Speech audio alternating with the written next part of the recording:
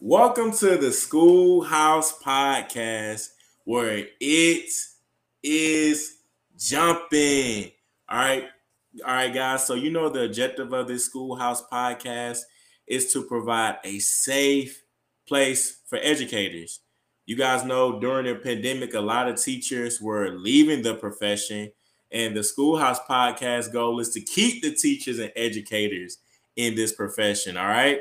And also as well, I have been doing a 10-day positive affirmation challenge. I actually just finished up not too long ago, and man, it was game changer. So I just want to encourage you guys out there, for anybody that may be struggling with their mental health, positive affirmations is a great way to get the day started. It helped me personally grow as a person, so I'm pretty sure it'll help you guys grow as well. All right, so enough of me talking. We're going to go ahead and dive into this podcast. I will allow my guest to introduce herself. Yes, good evening, everyone.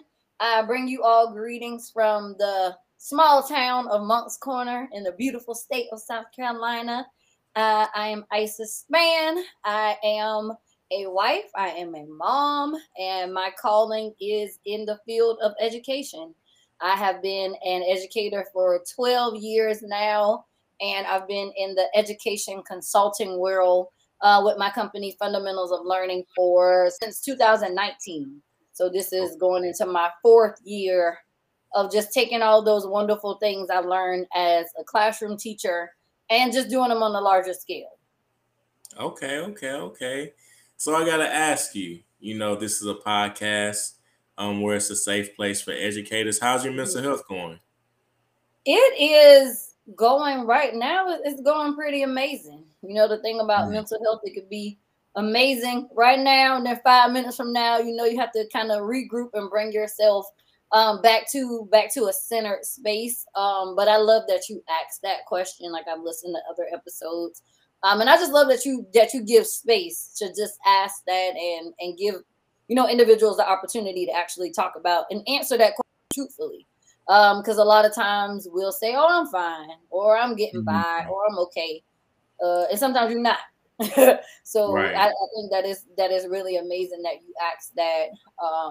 And my hope is that people will just answer truthfully. You don't have to tell our whole laundry list of everything that's going wrong or what we're worried Yeah. about.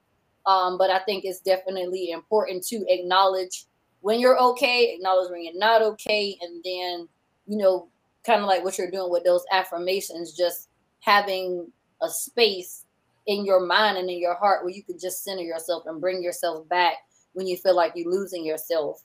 Um, yeah, I'll stop right there because No, no, you're I'm fine. heavy Hey. on the mental health for Oh real. no, this hey, you the star. You the star right now. Yeah, So yeah. I let you, elaborate as much as you would like to. That's what this space is for, and kind of piggyback on what you're saying. It's so important. I Mhm, feel like I know for me, I have my mental struggles on a day-to-day mhm. basis. That was one of the reasons why I started a positive affirmation challenge. And I'm thinking, Right. especially after hearing about the guy, I think his name was Twitch. I believe Hmm. so. Yeah, Hearing about real his quick. passing and just so many others, and even like what's going on in the NFL right now. Hmm. It's crazy. It's a lot that's going on in our society, and It I think is. that mental health has to be at the forefront, especially in education. When you think about it, I Hmm. mean, teachers get up and they pour their hearts out to these Hmm. kids, and then they're in these meetings, and it's just so much that goes by, and it's so easy to miss like the opportunity to really evaluate that mental health aspect, Hmm. because hey, if your tank is full, you're able to give even more. But when it's abandoned and neglected, then hey, how much can you Hmm. really give when your mental health is not, at the best place? So Right. Yeah. most definitely. So uh my friend, I already asked you the question, but my next question will be is, why did you choose education? You could have chosen any other profession, but you chose education. Yeah. Education chose me. And this I feel like it could be a little cliche at times, but it really did. Like I had the opportunity to do several other things, just because though there were different things that I had the opportunity, I would say, to do or to be a part of. One of those things was going into the military. Like I was Okay. really JROTC in high school, ROTC in college, doing fitness tests, taking the ASVAB. Like I was really going to be about that military life against what my mother wanted because I'm an only child. She was like, "Nah, we're not doing this." But I think my mentality, and I think a lot of individuals that grow up low income, we kind of see that military as, ooh, like this guaranteed money. Like I'm gonna be rich in a way. So that was my mentality. That was the main kind of reason why I wanted to go into it because I felt like it would be a lot more money. But Mm, then I did a summer camp at Freedom Schools. Well, I didn't even do the camp. I was exposed to the camp, and after that, I applied. But I also got into a basic training program for the Army. So it was like, ugh, and it was at the same exact time. So it was like I either had to go to boot camp and start my military career, or I had to choose to go to Freedom Schools and essentially start my teaching career. So it was a lot of prayer, a lot of fasting. I always knew I wanted to still be in education in some sort of way, but I wasn't 100% sold on it until I did that internship and I felt I felt what I felt. I can't even describe it, but I felt like, okay, this is the area where I need to put 100% of my energy, of my time, and of myself into. hmm. And from there, like it just has never stopped for me. And this is what Hmm. I'm going to do forever. May not Wow. be in the same capacity, but I'm Right. going to always be an educator because it truly is what I'm called to do. That's real. That's real. Now, with that being said, you say you've been in education for 12 years. Hmm. Okay. Yeah. So, like, throughout the 12 years of being in education, in terms of, just being an educator, was there a point in time where you felt like you neglected your mental health, or you felt like, dang, I'm not doing too well, or I'm not sure if I want to do Hmm. this anymore, or did you ever have any experiences with that? I And would if not, say that's okay. that no, I would definitely say that I did, but I was so blessed and so fortunate to have the students that I had. Like when I was having a bad day, I wanted to go to work because my kids were that fuel for me. Like there would literally be times where I would walk into my classroom and one of my students would have my favorite chocolate on the desk. Oh wow. Or I would walk in and they would be, when I had older kids, they knew how to get on the computer. They would have my favorite gospel song playing. So it was just like those moments where I felt like, oh my goodness, like I can't do this. It's too much. Like there was always that reminder that I was in the right place, even if Oh. it was hard. There was Mm, it was always that reminder that you're supposed to be here in this time, in this space, doing what you're supposed to do. And then I also had to start journaling more. Like at the end of mm, my work day, I had to sit down and reflect. What did I do well today? What didn't I do well today? What do I want to do better tomorrow? And then when mm, I got home, the same type thing. I was a mom when I first started teaching. So I mm, literally had twins in June and started my teaching career in January. So there mm, wasn't a lot of, space and time for me to, I guess, get it together. mm, So I really had to start building that into my routine. Like my morning routine had to be affirmation, mm, Bible verses, prayer, gospel music, and then, go forth in my day. And I was a type of educator where I never really separated who I was as a person from who I was as a teacher. And I feel like mm, a lot of teachers get burnt out and exhausted because they're somebody from 7 to 3, and then from 4 to 9 or whatever, there's somebody else. No, mm. I like to dance, I like to eat, I like to joke. And that's who I was as a teacher, and that's who I Right. am, as an educator. And I feel like that's why I don't get as exhausted because I don't try to Mm, be somebody different in that teacher mm. role. I just be myself. Wow, your authentic self. Your authentic self. I love it. I've seen some of your videos. Man, you have so much joy, so much energy. I said, "Oh yeah, she's definitely passionate about this." Like you are like super excited. I It's a refresher am. to see that type of spirit. Yeah, yeah. Wow. I get that compliment all the time. Like, oh my goodness, like your energy is amazing. And I'm just like, I don't think I really realized it was a gift until I started being around other individuals with low energy. And I'm just like, ooh, that's why I get compliments on my energy, because ooh, your Yeah. energy is low, honey, or what's going on? Mm. But yeah, and it's also, I gotta give my kindergartners a lot of credit. Like when I started teaching kindergarten, I was like, there is no way to be angry and have an attitude and sing a nursery rhyme at the same time.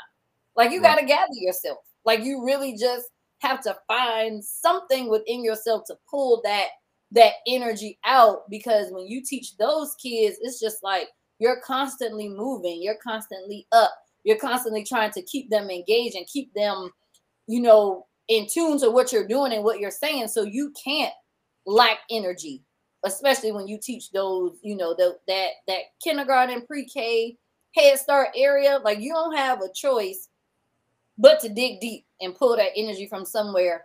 And I just never lost that. I never lost it. Mm. Mm. That's real. That's real. So you've only taught what grade? So you've taught kindergarten. Have you taught any other higher grades? Yeah, so I taught all elementary grades. So all the way Okay. from kindergarten up until fifth. I just spent the Mm. last part of my teaching career in the classroom in kindergarten.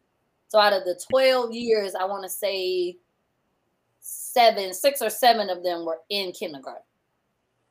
Mm. Mhm. Got you. So Yeah. how was it you being a teacher, right? How was your first year of teaching? How Child, was that for you? How was your first year teaching? I apologize to them poor kids every day. I was like, Oh, look, really? y'all, because I taught fifth grade my first year. Okay. Well, Okay. let me rewind that. I started teaching in January. And when I Hmm. started teaching in January, I was what they call a floater teacher. So I didn't even have a Okay. classroom. I didn't have a key. I didn't have anything. I was on a cart and I was moving from room to room, and I was helping what they called the bubble kids. So these kids could Okay. pass the state test, they could not pass the state test. And it was my job to get them pretty much out of that bubble.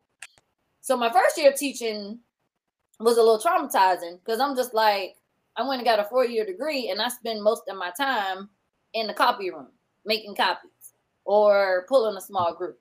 So I was determined, hey, this following year, I'm not going to be a floater teacher. Like, I want a key, I want my name on the door. I want to be able to build relationships, with my kids, with families.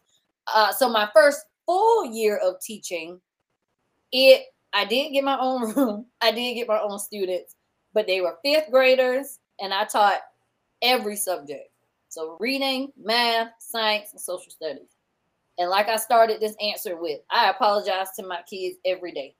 Like, look, Wow. what I said yesterday was completely wrong. I went home and studied What you used to a little say? bit more. What you used to say? What you used to say? What you used to Listen, say? so those science lessons, with the different vocabulary words, and essentially we were practicing. I remember one lesson specifically, we were practicing for the end of year exam. So we were practicing these science questions, and I don't know, I had to do something with like the weight, if you added sugar, and why did the weight of the liquid increase or something.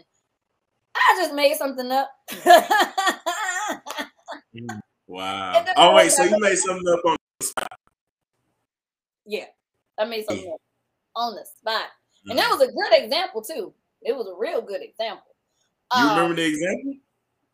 I think I said something about, and this is another thing. My kids always laughed at me because Hmm. I tried to use like real life examples. So if the I question feel was it. about water and sugar, I think I said something to the effect of like, if y'all making Kool-Aid and you add the water first, it was so Uh-huh. bad. And I was like, and then you add the sugar, the amount of water is gonna increase or something. It was Uh-huh. bad. It was Uh-huh. bad. Oh wow. Yeah, very terrible example. So yeah, when I went back home and I read the guide and I read the answers and I read the description and the breakdown of the answer, I went back the next day. I was like, look, y'all, we just gonna have to study this all over again. We're gonna learn together. That's what I said my whole first year in fifth grade. We're learning this together at I the love same it. time. Wow. But I Learning got as that. you no, and I think that's a healthy perspective to Mhm. have because, you know, and I know as me personally as a kid, I used to think that teachers had it all together, right? They are Mm-mm. these magnificent educators and they're Mm-mm. super smart. And what else like I used to think they used to live in school. I was like, these teachers probably live here. They just I don't know, but it's good to hear, saying that we're going to go through this journey together. We're going to learn Mhm. together. I might not have all the answers for you, but we're going to learn this together. And that's a great Right. mentality to have. Not having this like perfection or have it Mhm. all together type attitude, but having this attitude of we're going to learn this together. So that's really dope. I like the idea of that. Yeah, and they Is that need that. Like, yeah, they need mm, that. They need to see that you're human. They need to see right? that you make mistakes. I apologize to my students often. Like if I snap, if I had an attitude, if I wasn't in the mood and I wasn't my normal self, like I would apologize. I would literally have crying sessions sometimes with my students. Like, hey, I just lost Wow. somebody very important to me. So I might not, be my best self today. Or, I'm not feeling well today. So I might not be as patient. So like just having conversations with them so that they know how to have conversations with each other. Because you can even, I taught my kindergartners like, hey, if you're not in the mood today to play around with Taekwon, you need to tell him that. Don't just throw the blocks. Don't just walk away. Don't just rip up the paper. Like you need to sit down and have this conversation. And I think the beautiful thing about it is teaching them that and being an example of that has really nurtured the way that I still talk to some of the kids I taught in kindergarten 10 years ago today, Mm, because it was never about me teaching them their letter sounds and their vowels and their sight words. It was about me making sure you're the best human that you can be. And they knew that and they felt that. And that's why we're still, connected in that way, because it was never about me just being your teacher. I right. told my kids, I'm gonna always be your teacher. I don't care Mm, who you have next year. I don't care if it's 5, 6 years down the line. I'm gonna always be your teacher. There's gonna always be something that you can get from me because of this mm, relationship that we have. mm. And I think uh, you said something. You said that you cried in front of your students. That's vulnerability. Hmm. That's vulnerability right there. I think that Hmm. speaks vulnerability. I'm like, man, that's So you when you cried, that didn't those emotions. It didn't make you feel like, dang, I'm nervous to cry in front of my students, or I got to keep it all together. You was like, I'm just gonna be real and raw about what I'm Hmm. going through right Yeah, and now. Wow. because and it wasn't only a situation of what I was going through, it was also conversations that I was hearing about them. So, like my Mm, fifth graders, for example, they would okay. cut up, they would, not do their best. And then when I went into meetings with my principal and my team, they would be in there saying, hey, your class, not this, your class, not doing that, your class is below every other class. And that hurt me because I knew their potential. I knew what they could do, but yet and still I had to sit and listen to what people outside of our classroom were saying about them. So when I went back to the classroom and had that conversation with them, I did get emotional because I'm like, they don't know y'all like I know y'all. They don't know the potential that y'all have, and y'all not showing them that. And that's hurtful Mhm. to me. Y'all would rather, Mm, say y'all would rather have drama. Y'all would rather talk about this and talk about that rather than putting that energy into y'all work. And now I got to sit around and hear people talking down about y'all when I know y'all can do better. So mm, it's like that. I always had those conversations with my students because I'm like, at the end of the day, nobody's gonna have this conversation with y'all but me.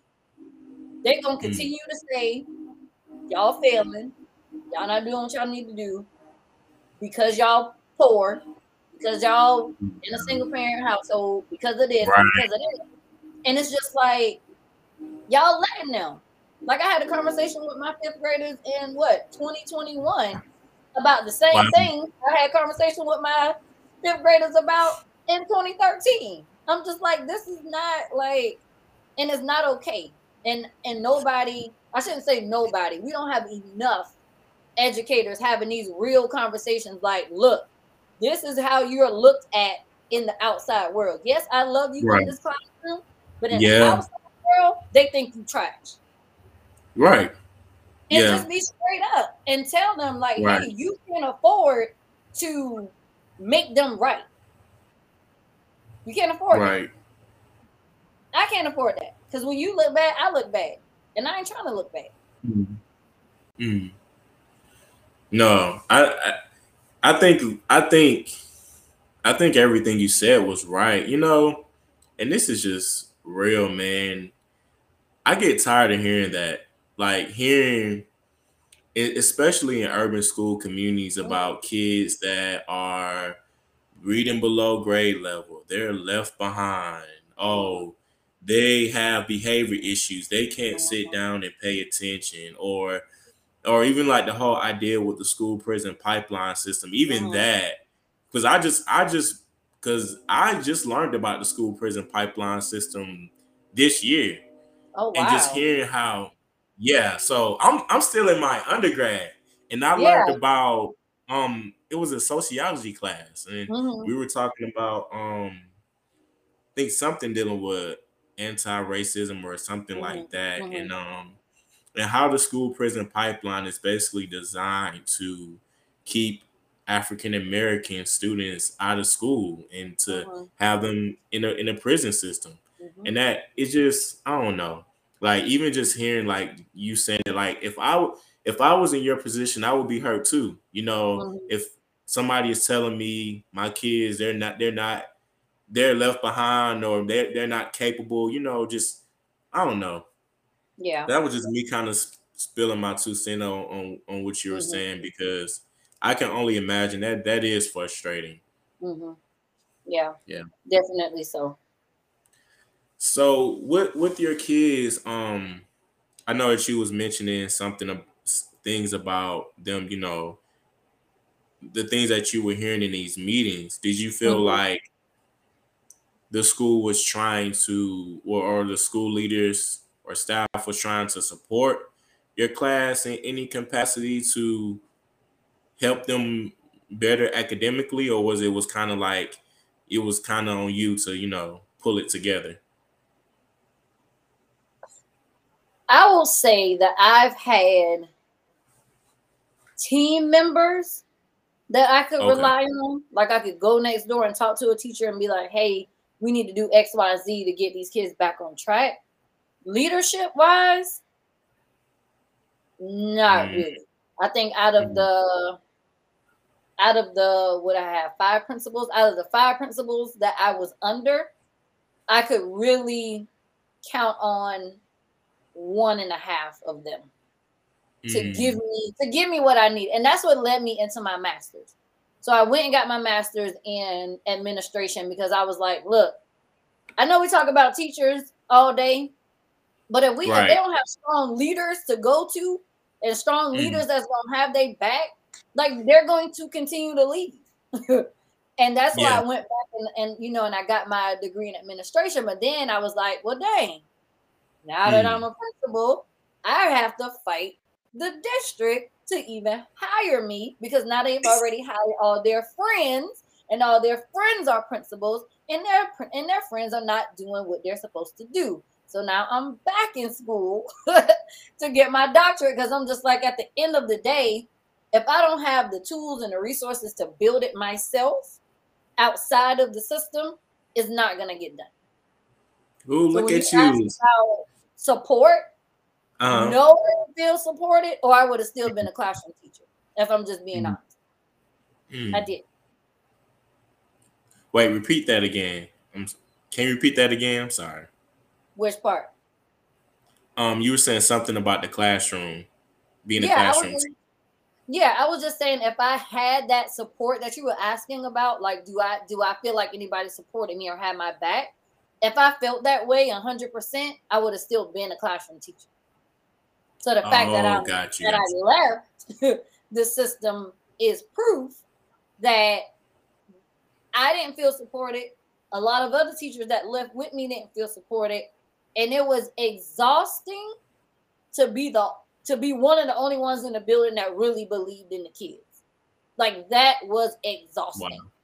Constantly trying to prove, that they're capable. Constantly having conversations saying, "Hey, you can't compare my kids that came in 2 grade levels behind to another group of kids that came in on grade level. Like this is not a Right. fair, that's not a fair fight that we in. This is not a fair conversation that we're having." And when I could show you the data that I grew 18 kids 2 years compared to, somebody else that their kids came in on grade level, it's just like, and I'm not asking for a pat on the back, but at the end of the day, don't continue to have conversations with me about kids that are not on grade level and not focus on their growth. And I feel like that was the biggest issue, one of the biggest issues for me. Like the conversation was always about proficiency and never about growth. Ever. When you say work, what do you mean in terms of the students? Wait, what do you mean by work? When you say that, like the students' work. Are you saying like when you saying it was about being efficient? Were you saying that student? You saying the meetings were about being efficient or about work? You kind of confused me there. Yeah. So the meetings were about. So we went into. So let's say we go into our POC where all the teachers come together, and with the principal or with whatever coaches in the building. Right. So that conversation that they were having during those meetings were about the kids that hit the mark, and that was it. Not about the kid that didn't know any letters and now they know 20 letters. They didn't want to have a conversation about that. They only wanted to have a conversation about the kids that knew all 26 letters. Right.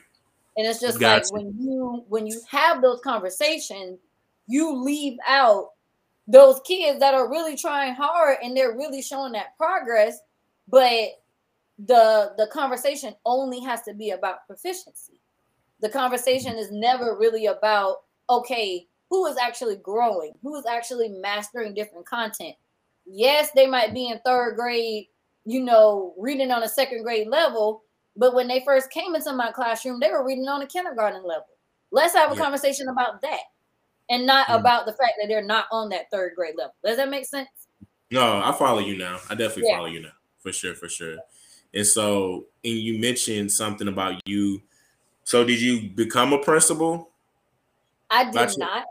Oh, okay. I went through my master's program. I am certified to be an administrator, but similar to what I said earlier, they make it very hard for new principals because there are so many principals that have the position and the relationship a lot of times with somebody in the district. So it's kind of like, you my friend, so you keep the position. You might not be the best person for it, but you my friend. Right. Oh, it's that type of deal in your district. Everybody's they got their own little groups going on. Little groups. And also, like, I just don't. Principals have a certain level of power. I'm not going to take that away from them. Right. But what I also learned going through my master's program is I still have to answer to the district. So even though I might want to do a full-blown Black History program, drums, dressing up, costumes, I still have to answer to the district.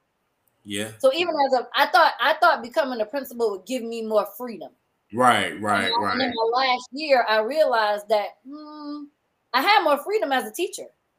I have more money as a principal because I'm over the larger budget, But when it comes to freedom and autonomy and closing my door and teaching the way that I would like to teach, that freedom, I have more freedom in the classroom than I would over the entire building.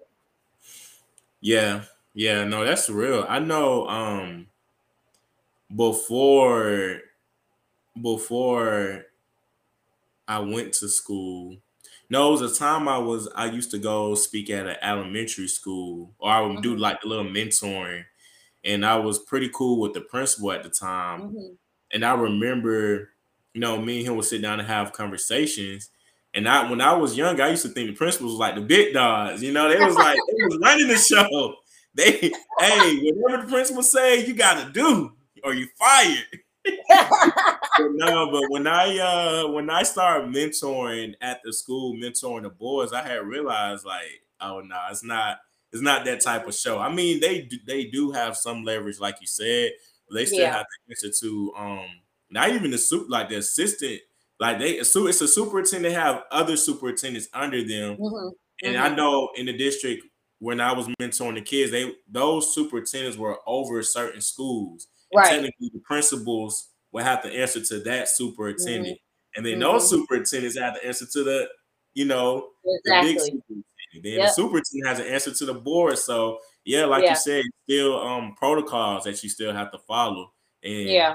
I used to think that way too when I was younger. I used to think Mm-hmm. principals like the big dog. Hey, Yeah. whatever they Yeah. say goes. So. Yeah, and everybody has somebody to answer to. Even as an entrepreneur, like in this space that I'm in, I still have individuals that I have to answer to. But the thing is, I get to choose who I want to answer to. Exactly. And if I'm in a Exactly. system that's not benefiting kids, I'm not going to continue to answer to you when you don't have the best interest of kids at heart. That was my Mm, thing. I'm not going to mm, continue to do that because then I'm mm. a disservice to my kids. Right, right. So let's kind of talk about it because now you are into your business and you've been doing it since 2019, you mentioned. Mhm. Mhm. Okay, Yeah. so educate me, educate the people. What is your Yeah. what is your business about? And I know you talked a little bit about the reason Mhm. why you started. I kind of can pick up, but if you could kind of tell us a clear vision of why you started, etc. Mhm. Yes. So fundamentals of learning was birthed really out of a teacher lounge kind of like lingering conversation that always annoyed me. So there was always the Mm, conversation, and I've always taught in low income Title I schools, and there was always this almost blame on the families.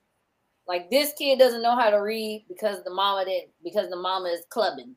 Or this person right, don't know how to read because the daddy not there. Or that person don't know right. how to read because they got a young granny. And it was always like bam, bam, bam. Like we throwing all these things at the families. And then one day I was just like, well, when was the last time y'all called them outside of the kid acting up in class? When Right. was the last time y'all recorded yourselves teaching and giving them that video so that they can help with the homework? When was the last Mm, time you invited this mom in that's always braiding hair to braid hair for your class? So it's hmm. just like I wanted to be that voice for families to say, hey, this is what we're doing in the classroom. If you want your child to be a better reader, bam, do this. So I started 5 tips in 5 minutes. Like I would literally teach my class, drop them off at the bus loop, and then bam, turn my camera on and say, hey, this is what we did today. If you want to help them with their homework, do it like this. So it really was me trying to change that status quo and trying to move that blame off of the families and really saying, okay, if you don't do it now, it's not because you didn't have the resource. And Mm, that's the gap that I'm looking to fill with fundamentals of learning. So we serve pre-K through fifth. We're moving up to sixth this year. Pre-K through sixth grade children. We primarily focus on families. We're moving into also focusing and developing and working with educators as well. Because my whole thing is just to bridge this gap that we see between the school and the home. And when I say mm, home, that could be your house, your community center, boys and girls club. there's a gap between the hard work that teachers are putting in and the outcome of what we're seeing at the house. And that's not going to, we're not going to fill that gap without necessary conversations, without me saying that the information that I have as a teacher is not a secret. Like, it shouldn't be a secret how to grow your child as a reader. It shouldn't be a secret how to grow your child as a mathematician. Like, those things shouldn't be FBI, CIA inside information. Like, if we really truly want students to be successful, we need to be talking to moms and dads and grandmas and aunties and uncles, because they're with us, you know, for this short amount of time, but they go home with other people. They go on vacation with other people. So it's just like, we can't keep all this information to ourselves and then blame parents in May when we haven't had a conversation about what we have been effectively teaching in the classroom. So that's why that was the birth of fundamentals of learning, really being that bridge between what we were doing in schools that was working and making sure that families have access to that at home. That's the, you know, the biggest thing for us. And of course, we're growing, we're evolving, we're doing different things, academies and schools and online services. But the foundation of this is making sure that when, God forbid, the world ever closes down, that could never happen, and schools could never shut down, and families could never be responsible for their kids learning. Like, I know that could never happen in a million years. But in the event that it does, they need to know what to do. And they just, and a lot of them just didn't know. It wasn't that they didn't want to. It's like they didn't have the resources to. Yeah. It kind of reminds me of, it's funny, it kind of brings me back to the very first podcast that I did was on my interview. It was a guy that I met. I know he has a tutoring company. And I remember we were talking about, I think we had it was like an hour and 30-minute podcast. It was pretty long, but we had a conversation about parent involvement. But I can say this, one thing that I have realized that great educators, what they do in terms of parents is, and this is something I've learned recently this year, just doing this podcast, is that they will call home when their child is doing well. Like, hey, Johnny or Smith, just giving out random names, did X, Y, and Z today. He did a really good job. I was accustomed to, I never heard that because I was so accustomed to teachers only calling their parents when they did something bad or they're having behavior issues. So I understand that in terms of parents, that component is very important. And when you call the parent outside of when the child is misbehaving, it keeps them involved, and it builds that relationship. I think one principal I interviewed, he will call the parent just to call the parents to tell them happy birthday. I was thinking about it. I was like, oh wow. Yeah. So that's a pretty. I like the idea of your business and the birth. I think getting the families involved is so important because I've heard those things too. You know, kids are students are not performing well because of the parents not reinforcing the education, but sometimes it could be them not having the resources. And when you do think about kids that are in urban communities, a lot of times, you know, we all know, you know, most of the time it's single moms trying to do the best that they can. And it's kind of hard if they have to work 2 jobs and they might not be there to tell their kids to, hey, make sure hold them accountable to do their homework. So you having this organization is definitely the solution to what education is currently going through right now with getting the families involved. That's pretty dope. Yeah. So I know that you said you mentioned you said you're building academies as well. So do you partner up with schools as well? How does that work? Our partnership with schools looks a little different because of course, when you partner with the school, you have to go through their procurement offices. You have to a vendor. You have to do all these different things. So it's been easier for us to partner with communities because communities just don't have as much pushback. Right. You want to go out and, give out free resources, or you want to partner with the church, or you want to partner with a community organization that's doing something in the community. Like they're welcoming you with open arms. Yeah. But schools a lot of times it's like, oh, we already have a contract with this person. Oh, we already have a contract with that person. So it's kind of like and honestly, I'm not bashing school system. I'm not, bashing them at all. But I spent the first year of my business doing cold calls, sending out emails, driving around town, dropping off my flyers. And nobody stopped to tell me, hey, you have to be a vendor before you can even bring your services into the school. Like nobody told me that until my second year in business. And I'm just like, if you're not, and I can only speak for my part of the earth, but if you're not a teacher, they don't want you to come in a lot of times. Really? Like if you already not getting paid through the system to do your job in that classroom, it's harder to get in there as a business, especially as a new business, especially as a Black female in business. There's a lot of different things and different steps and just different actions that you have to take when you look like me versus if you look like somebody else and you got a relationship with certain people. Like it's still I hate to say it this way, and this is my experience, but it's still who you know, not my talent, not my experience. I'm not even gonna say degrees, not my talent, not my experience, not my relationship, not my track record. None of that matters to some of these districts and schools. But it's all about, oh, do you know this person? Do you know that person? And it's just like, no, but I know how to teach kids and I know how to connect with families.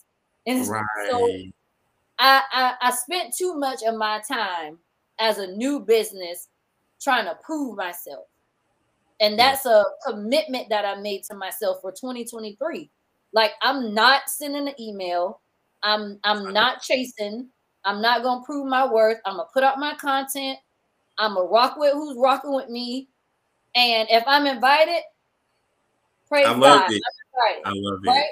And if I'm not, I'm not. But I spent too much of my time trying to prove to a system that essentially is not doing everything for kids. Like I feel like you should be open arms if I'm saying I'm gonna come in and do these workshops for families. Oh yeah. If your kid 11% passing they state math test, like you should be emailing me back with the quickness, like please come in and help us. Yeah. But that's not the response because their mission and their vision is not making sure that kids are proficient. They just want to pass them through. They just want their seat. They just want their body in that seat so they can get their funding. It's not about whether or not you're going to graduate and be able to thrive. It's about whether you're going to come into this building so I can still get your per pupil funding. Oh man. And that's just like I said, that's just my personal take on it because I've reached out, right? I'm not saying that I sat back and I waited for people to come to me. No, I've driven to at least 50 schools. Wow. I've emailed at least 50 principals. I've gone to every district office and handed out flyers and nothing. Wow. At all. Wow. And that's the part, like, in terms of like, and my next question was going to be, how has it been for you being, running your education consulting business, in terms of an entrepreneur, because there's a difference between working a 9 to 5 and you getting that guaranteed So now you're an entrepreneur and you doing it. You eat what you hunt. But a lot of people aren't talking about the denial component of, like you said, driving to 50 schools. I don't know. I just think about like the social media culture of Mm-hmm. entrepreneurship. It looks so glamorous, but just even hearing what you're currently going through, going to these schools, going to these districts, and they're not really, giving you the opportunities. And a lot of these Mm-hmm. districts test scores, kids are performing at certain levels, Right. and people, I just feel like people aren't talking about that part because that part Mm-hmm. is hard. Like Mm-hmm. even I have had my own personal experience and I can kind of relate to some of the Mm-hmm. things you sharing, but people not talking about the hard part of like Mm-hmm. really trying to, get clientele and things like that. So I Right. appreciate your transparency, Mm-hmm. and you just sharing some of the struggles and some of the things that you had to overcome, Yeah. running your business. And I still overcoming, right. and definitely still overcoming, even with, the new ventures that I'm starting now with, the learning pod and hoping to open a school. It's I love just like it's almost like the HBCU effect. It's like we that. started it because we had nothing else. Right. We started it because we weren't allowed into these universities and into these spaces. So we had to create our own. And Right. I think sometimes you get attacked for creating your own when you're Mm, not being invited into the space. Like what did y'all want us to do if we yeah. want to be educated and y'all won't educate us? Right. So now we getting bashed for having HBCUs when we tried to join what was already there, but we Right. weren't allowed to, so we started our own. Mm, And now, with educators leaving the classroom wanting to start our own, now we getting bashed. But it's just like I tried to lead professional developments as a teacher. I tried to tell y'all to bring in these programs as a teacher. You didn't want to listen, but now I'm getting bashed for creating my own. mm, mm. It just doesn't, it and it's not fair to kids because at the end of the day, if you're really truly in this because it's what you've been called to do and what you're supposed to do, if the kids ain't happy, if the kids ain't getting what they need, then I'm finding something different to do. And that's why I really started with the song, with the Millennium Tour. Because I'm just like, we got to find a way to get to these families. And Yeah. they know about the Yang Yang twins, and they know about Soldier Boy, and they know about these people. So if Yeah. I gotta teach y'all about shapes and counting and all these, like with these twerk instrumentals in the background, like sign me up. Like what do I have to do to make sure that kids are gonna get what they need? And a Yeah. lot of times it's going against the grain. Yeah. Yeah. I Yeah. mean, that's just what it is. Yeah. Yeah. And that's definitely real. Going against the grain and just all the information you shared, man. Can definitely relate to, like I said, to some of the experiences Mm-hmm, that you have encountered. So, mm-hmm. but definitely keep going and keep And pushing. like I And like you said, said, you keep going too. You keep pushing because when I saw you were in your undergrad doing these podcasts, I was like, power to you for yeah. finding your lane for bringing in these professionals. Like you have had individuals on here that can give you everything you need. It took Mm, us 20, 30 years to build it, but you're right. able to get it in an hour. And you're Mm, able to share it out with other people. Like you aren't even selfish with it and saying, hey, I'm gonna just talk to these people, I'm gonna just take notes, and I'm gonna just get what's mine. Like, no, you're actually bringing individuals on here to not only for you to learn, but for other people to learn too. And that's what we have to do in this field. Like, we have to be louder than the mess. Like right. people that's out here serving families, serving kids, building up educators. Like we have to be louder because Right. there's so much negativity around what we do and what we're passionate about. And that's another reason why I'm like, I have to be on social media.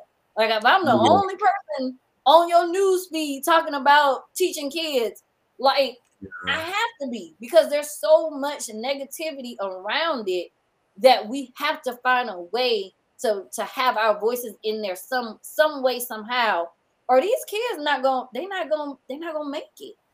Yeah. Yeah. That's real. And I think too, like you said, it's all about, and definitely working together and Mm-hmm. collaborating, and creating these spaces where Mm-hmm. students can become educated and Mm-hmm. families can get involved. And like you said, social media, it's where it's at. That's where the kids are at. They're on Yep. TikTok, they're on Facebook, they're Yep. on Instagram.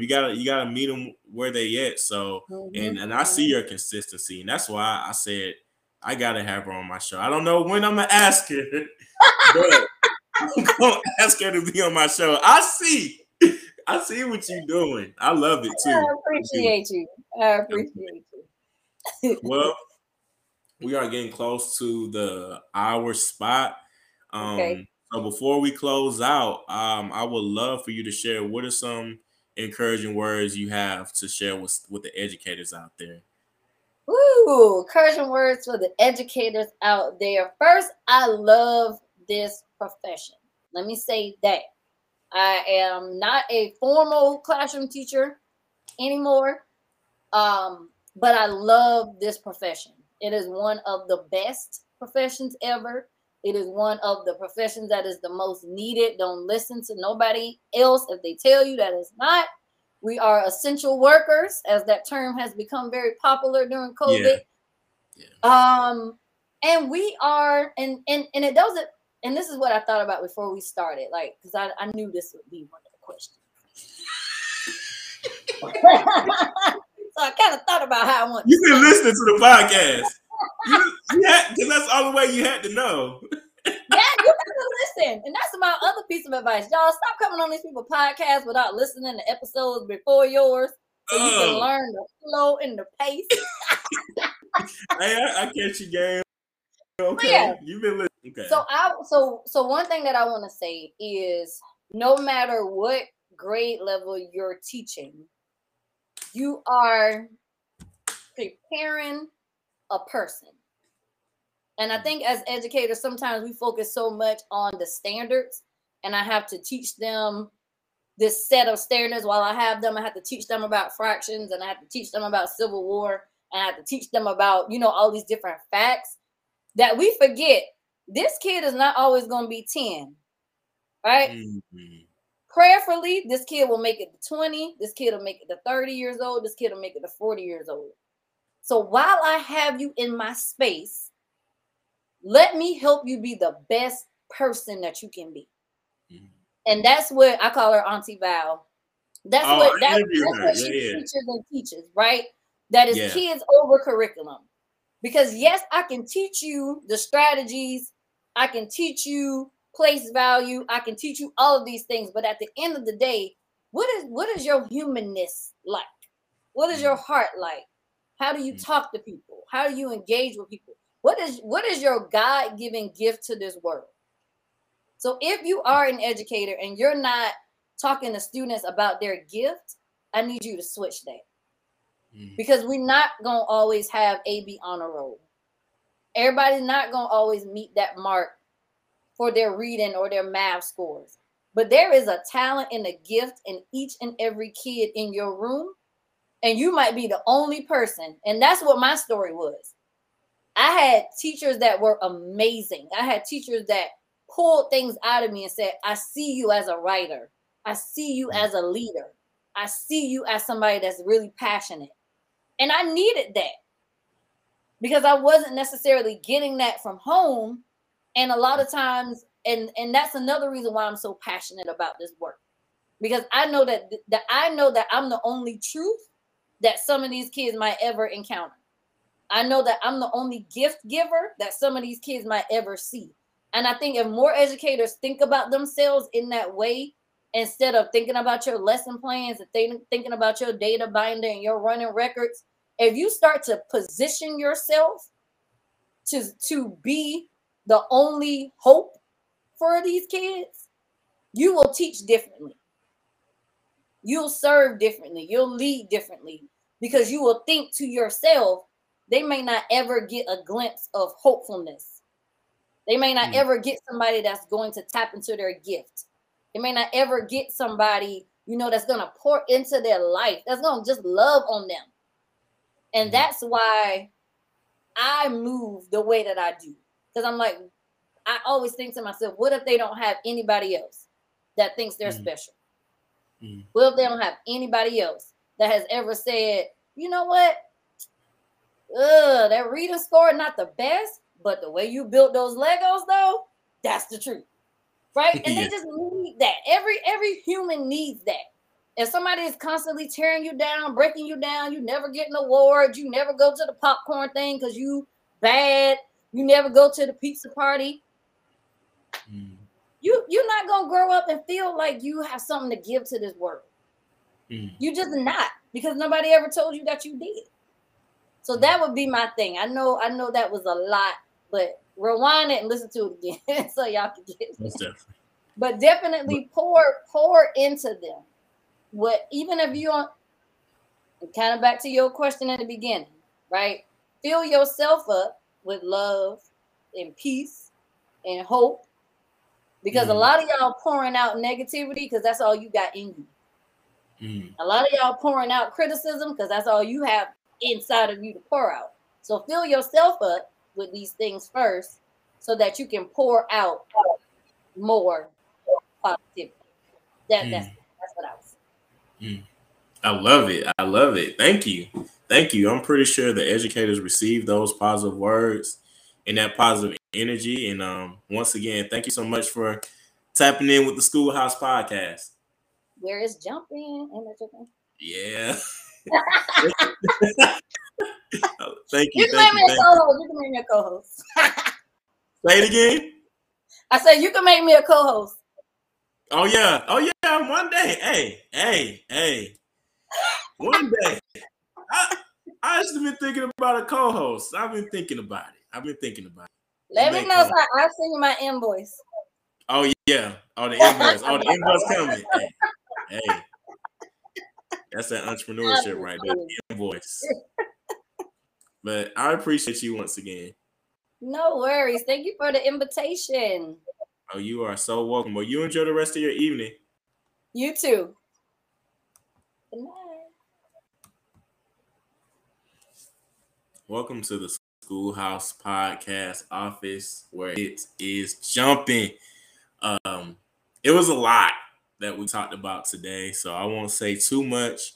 But if you are an educator out there, we all know we live in a society, or we're living in a world, times are different. And if you are an educator that has the heart and desire to want to be an entrepreneur, maybe you want to start that education consulting business or that tutoring business, or have a podcast, or become a speaker and speak to teachers and students, or at a university, hey, just hang in there. If you are out there, keep the hope, keep persevering, never give up, stay consistent. You heard the story today, and I hope you guys go back and listen to it, because if anything, what I took out of it today was perseverance. So I hope that you guys continue to persevere in whatever endeavors you have, or if that's you wanting your students to do better academically, continue to persevere. Have those heart-to-heart conversations with your students so that they can be at grade level and build those connections and relationships with their kids, because they matter. They're not just a test score, or they're not just anybody. They're your students. And I know that you care about them and love them, and just continue to treat them with care and love. Thank you guys for rocking with the Schoolhouse Podcast, and I am